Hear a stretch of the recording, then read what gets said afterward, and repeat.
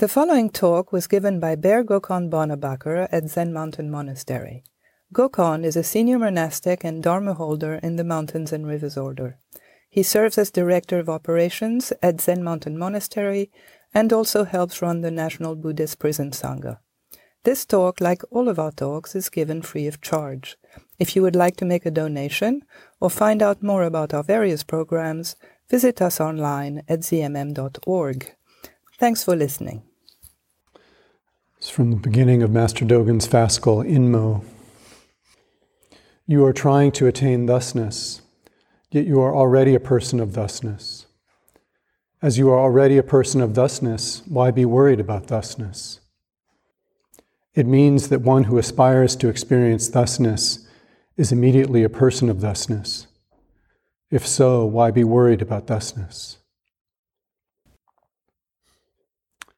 You are a person of thusness, sitting right here, now. Your nature is peace. This is not created, cannot be taken away.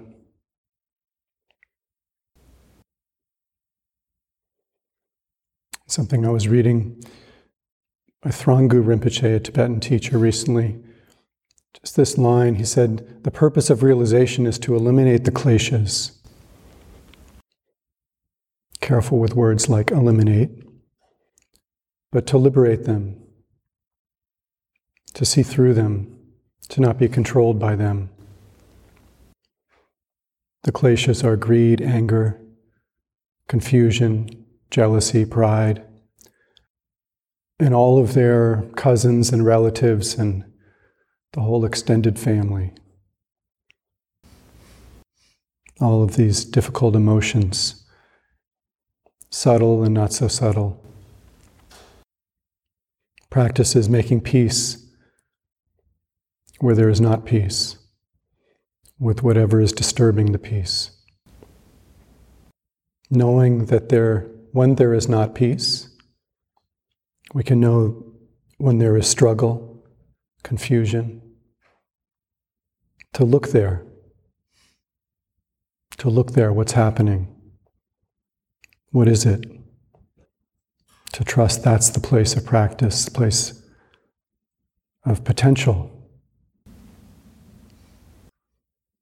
was thinking the kleshas are confusion, a manifestation of our confusion, of our wanting to be at peace and not quite knowing how to be at peace.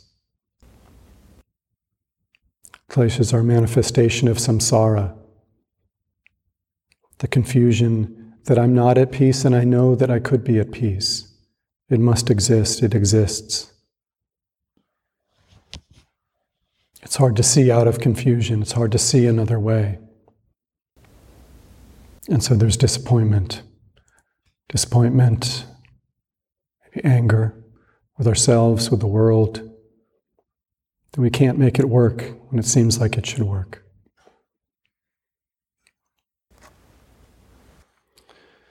During the Ango intensive, during this past Ango, Shugen Roshi said something about befriending emotions. And just the way that he put it, it raised a question for me, and I asked him a question about it. And later Shellwan kind of gave me a hard time about that. And she was like, you're always talking about that. What don't you see? What don't you understand? How do we befriend shame, self-criticism, self-doubt? How do you befriend the voice that says, I'm not good enough? The belief that I can't do this, I'm inadequate. How do we befriend anger, laziness, desire? What does it mean to befriend? Some of the readings during this past Ango were a series of discourses of sutras, some connected sutras with nuns, bhikshunis, disciples of the Buddha. In each of these sutras, the nun in each sutra is going to the forest, going to the woods for the day's abiding, the day's practice, going alone. And Mara comes to each one of them, whispering the things that he knows will get under their skin. He knows that will get under the skin of that particular nun, that particular practitioner. Because Mara's job is to turn us away from our practice. Mara, if you are not familiar with their sort of depiction in the sutras, is kind of a trickster, kind of the devil, the one who tries to knock us off of our seat, to turn us away from our practice, to turn us back to confusion, keep us confused. In each of these sutras, the question I hear is, who is this Mara?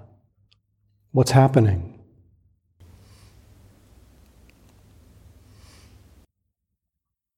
Mara is usually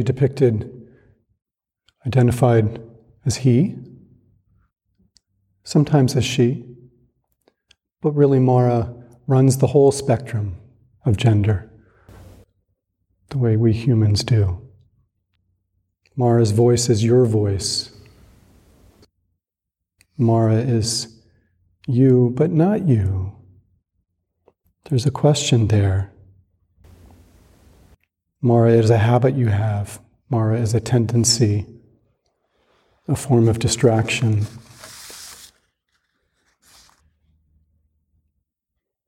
I learned this week that sometimes there's actually a term, klesha maras. Klesha maras. They are the same, like Mara is the kleshas are Mara. So in these sutras, Mara comes to the nuns to turn them away from practice, to separate them, confuse them. One of them, he says, come play with me. Come play with me, we'll have fun. One of them, he says, aren't you afraid? Alone here in the woods? Alone with your mind? No protection? No distraction? Another, he asks, who are you to practice? You with little wisdom, with no education. Mara knows how to sneak up on each one of them. How does Mara know that so well? How does Mara know us so well? What does Mara say to you? These nuns know themselves. They know themselves. They recognize these parts of themselves that Mara is visiting, that Mara is embodying. They know these habits that they have. And so in each of the sutras, the nun says, oh, it's you. I know you. And they call him Mara in the sutra. But really they're saying, oh, I know you, fear. I know you, insecurity. I know you, doubt. They don't call him friend quite. Could they call him friend? When Mara comes to you, can you call him friend?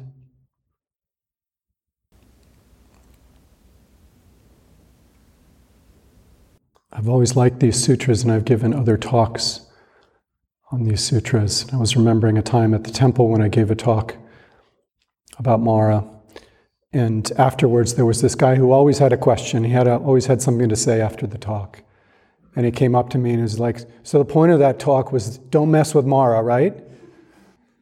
And I was like, I didn't know what to say in the moment. And so I just kind of nodded. And I was like, no. Mess with Mara. Make friends with Mara. Because Mara is not outside of us. We don't need to fight with ourselves. You can be gentle with yourself. Be gentle. You are a person of thusness. Your nature is peace.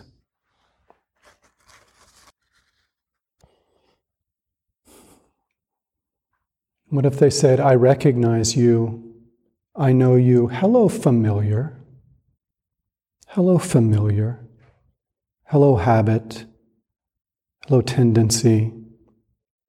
I have met you many times before. I've studied you and I've seen into your nature. I still get confused when you arise. Sometimes. I don't recognize you immediately. But when I do, I know you. I know you're just a habit. I know that is not who I am. These nuns know themselves. They are mature. They have studied themselves and over been fooled by Mara, and then seen, recognized, come back.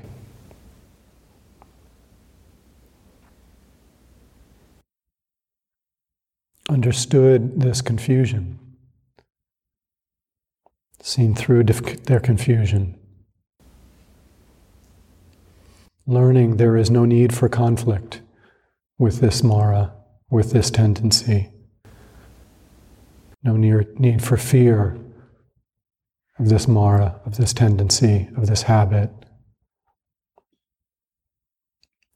It's a familiarity that comes over time, comes with study, learning that we don't need to fight.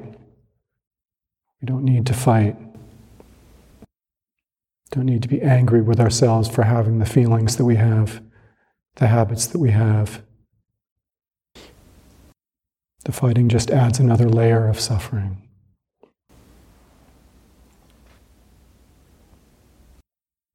It's like they're saying, I know I have fear.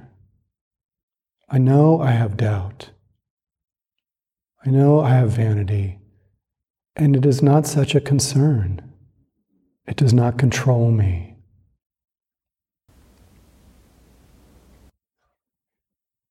Vanity kept coming up as I was writing this and thinking about these stories, and I was remembering I was being with some friends, and somehow we were talking about vanity, and this old friend said, you know, I knew you were vain the minute I met you. And it was like, that's embarrassing. And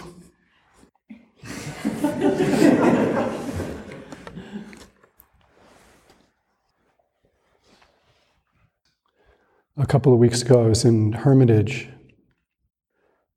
It's a full week of solitary practice, little cabin up on the mountain, which is an amazing gift, opportunity, to have that space and time, solitude, to just sit, to just practice in solitude. And so I go up there wanting to use that time, knowing the opportunity, not wanting to be distracted, and finding myself distracted. Finding myself returning to memories from like 30 years ago that I recognize very well. They come to me when I'm in Hermitage. And so up there, sitting and seeing this sort of quiet, persistent, these memories that keep kind of coming up, and starting to be frustrated with myself. I know them so well. Why do they keep coming up? And just that past week, I had given a talk where I was talking about the past, something else from Thrangu Rinpoche, and him saying that the past is either, when we go to the past, we're either going to regret or to excitement. And either way, it is just agitation. It's agitating the mind. And those teachings kind of came to me, and I realized, oh, it is regret. I've never thought of it that way. It is regret.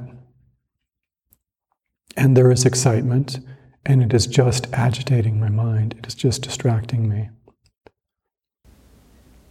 The teachings are always pointing to our own mind, always helping to illuminate, understand our own mind. And so I did some liturgy, basically just saying, I know you, I recognize you. Okay, I see there is regret. I see I have regret. I hadn't seen that. I release you. I release you. I choose something different. I don't need you anymore. And it was gone. And then it crept back in a little bit, but not the same. Each time we recognize, each time we release, face, it's different. It's different. And there is the discipline of concentration, of choosing what is not familiar, turning towards something different, truly giving ourselves to zazen, to our practice, and learning what that means, learning what that is to turn to. In these sutras with the nuns dealing with Mara, in many of them, they recognize Mara and he sort of disappears, right? Disappointed, he leaves. And the sutra is over. But the nuns go back to their practice. They take their seat. They go back to their meditation, choosing clarity, openness, concentration, choosing to explore not knowing, to sit into themselves, to sit into suchness, leaving behind what is known, the familiar, the I have studied and seen you over and over, to explore what is not known, to ask the question without words.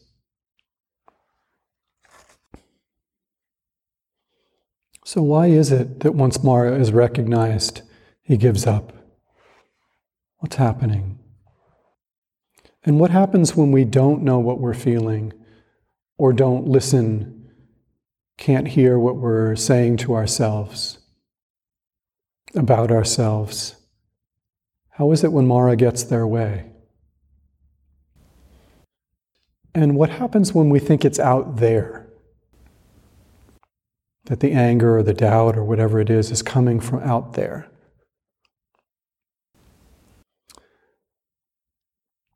I also wanted to look at the Buddha's story, sitting here in Rahatsu.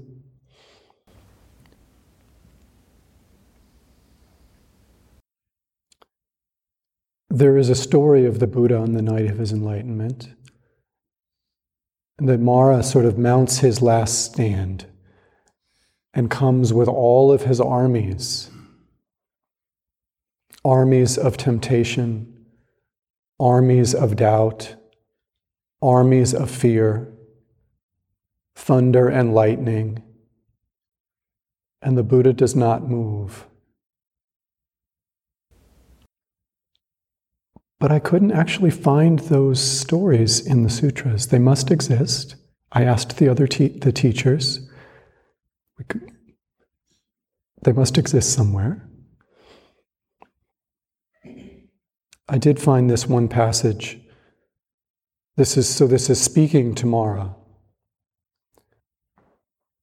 and his armies, his squadrons. So he says, your first squadron is sense desires. Your second is called boredom. Then hunger and thirst compose the third. and craving is the fourth in rank. The fifth is sloth and torpor, while cowardice lines up as sixth. Uncertainty is seventh. The eighth is malice paired with obstinacy. Gain, honor, and renown besides, and ill-won notoriety, self-praise and denigrating others. These are your squadrons, Mara. But I wondered, why the armies? Why is it depicted as the armies, as a battle? It sometimes feels like a battle. It can feel like a battle. But the revolution is that the Buddha did not fight. He just maintained his seat, continued to deepen his concentration, continued to let go, enter.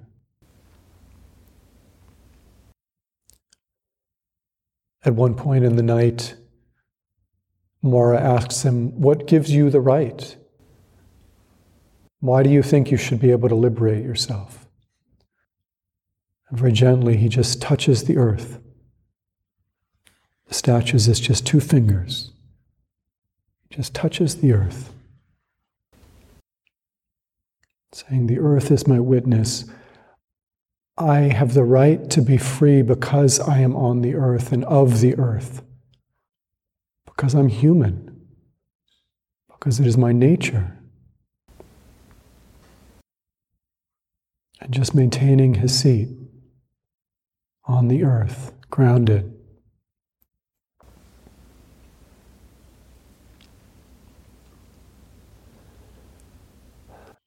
You know, I've been sitting back there for the last couple of days with this talk in me and looking up at the altar. It's like, look what's on the altar. It's just this person sitting in stillness, in peace, awake. Just a person sitting in peace.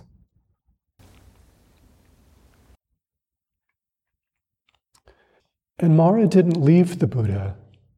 The sutras that I found of Mara and the Buddha were all after his enlightenment. Where again and again, Mara comes and tries to sow seeds of doubt, challenges the Buddha in all different ways, and his students. One of the stories I found of Mara and the Buddha was a modern telling from Thich Nhat Hanh, where poor Ananda doesn't come off so well again. Ananda, the diligent, devoted attendant, on this day is sort of protecting the Buddha's solitude and telling any visitors, "No, I'm sorry, the Buddha is not available today. The Buddha is not seeing visitors today." And Mara comes to visit. And Ananda's a little not sure what to do with this. And he tries to say, "No, the Buddha's not seeing visitors today." But Mara won't go away. And so Ananda says, "Well, Mara, you're his enemy. He doesn't want to see you." And Mara is like, "Oh, I've got you now. You mean the Buddha has enemies?" And he laughs. And Ananda's really not sure what to do now. And so he goes to the Buddha and he says, poor Ananda, he's like, "What do you do? You world-honored one, I'm sorry. Mara is here and he won't go away. I tried."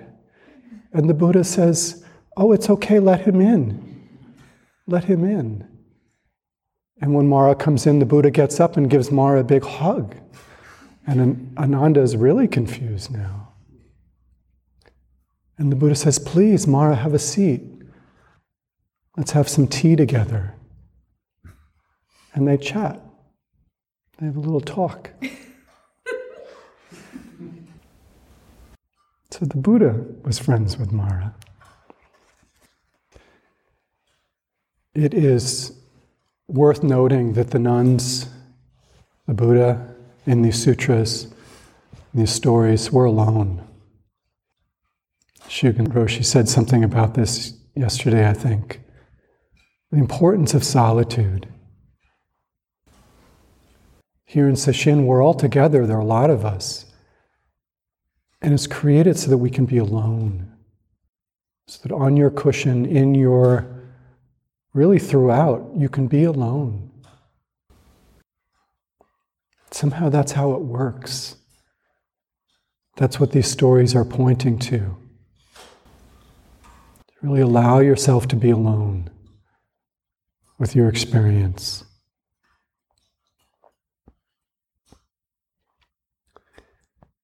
Many years ago, Sean and I spent a summer backpacking in Alaska.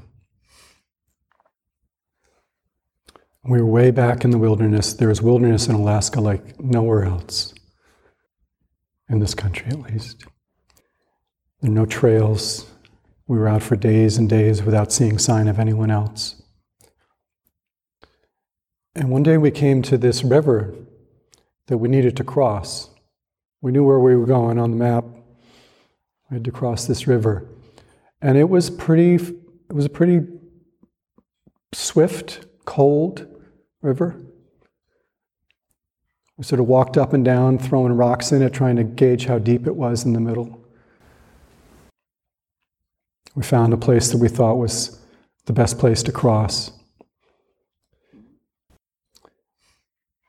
And Sean had taught me the way you cross a river, when there are two of you, is you hold each other's shoulders, like this, and the larger person faces, their back is to the stream of the river. So we were like this. My back was to the river. And that way you have sort of 4 feet, and you sidestep, stable. And I remember feeling as we got out into the middle of the river, so we were a little scared. And then we just started off into the river. And I could feel as we got to the middle of the river, the force of the river against my back. And there was a moment I just felt, oh, I'm meeting this. We're meeting here. I can meet this.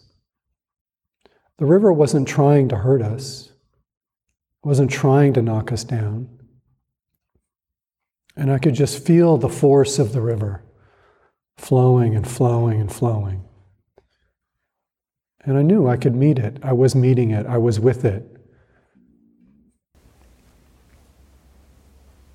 I don't need to stop the river, change the river. Just step and step and step.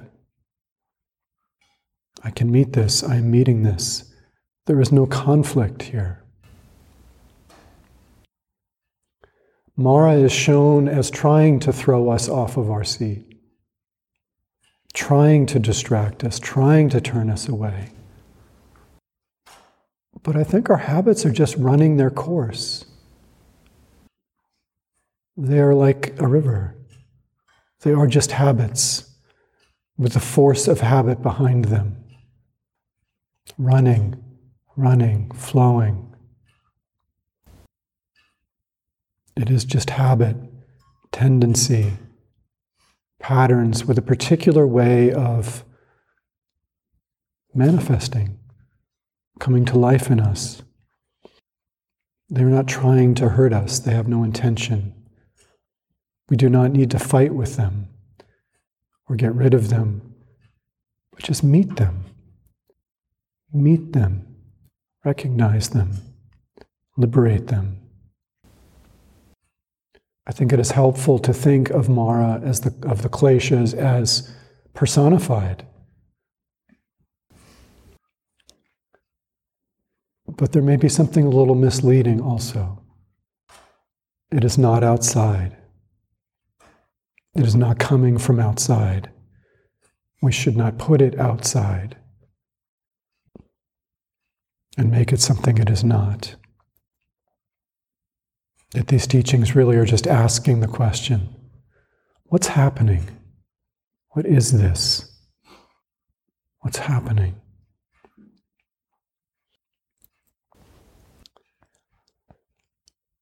This talk began with something that Hogen Sensei said in a talk a couple of years ago. During COVID, when we were really closed down, there was a time when we were having talks via Zoom. Even for those of us here in the Zendo, we would put a screen in the back of the Zendo and we would all turn and watch the screen. And so we were all together. Many of you were probably watching those talks from home. The sound wasn't very good sometimes. But towards the end of the talk, Hogen says, you can trust that the universe will hold you in a loving embrace. Trust that the universe will hold you in a loving embrace. And I was really struck by that. To hear it coming from Hogen, who I have known for many years. This happens over time. We learn over time, learn to allow ourselves to be held over time, learn to trust over time. I was struck by this trust that the universe will hold you in a loving embrace because I feel like that's what I want. That's what we all want. That's like the basic, fundamental yearning, desire.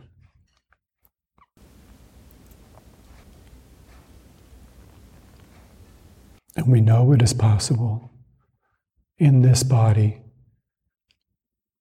in our body,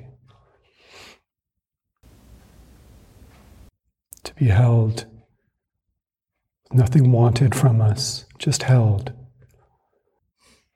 I think we think this will come from the outside. In a way, we want it to come from the outside. It doesn't come from the outside. Trust that the universe will hold you in a loving embrace. I think I've been holding this question as a question of listening in myself. Trusting, learning to trust, learning to allow. It happens over time. The universe holds us in a loving embrace, is holding us. Can we allow ourselves to be held? You are already a person of thusness. Your nature is peace. This is not created. It cannot be taken away.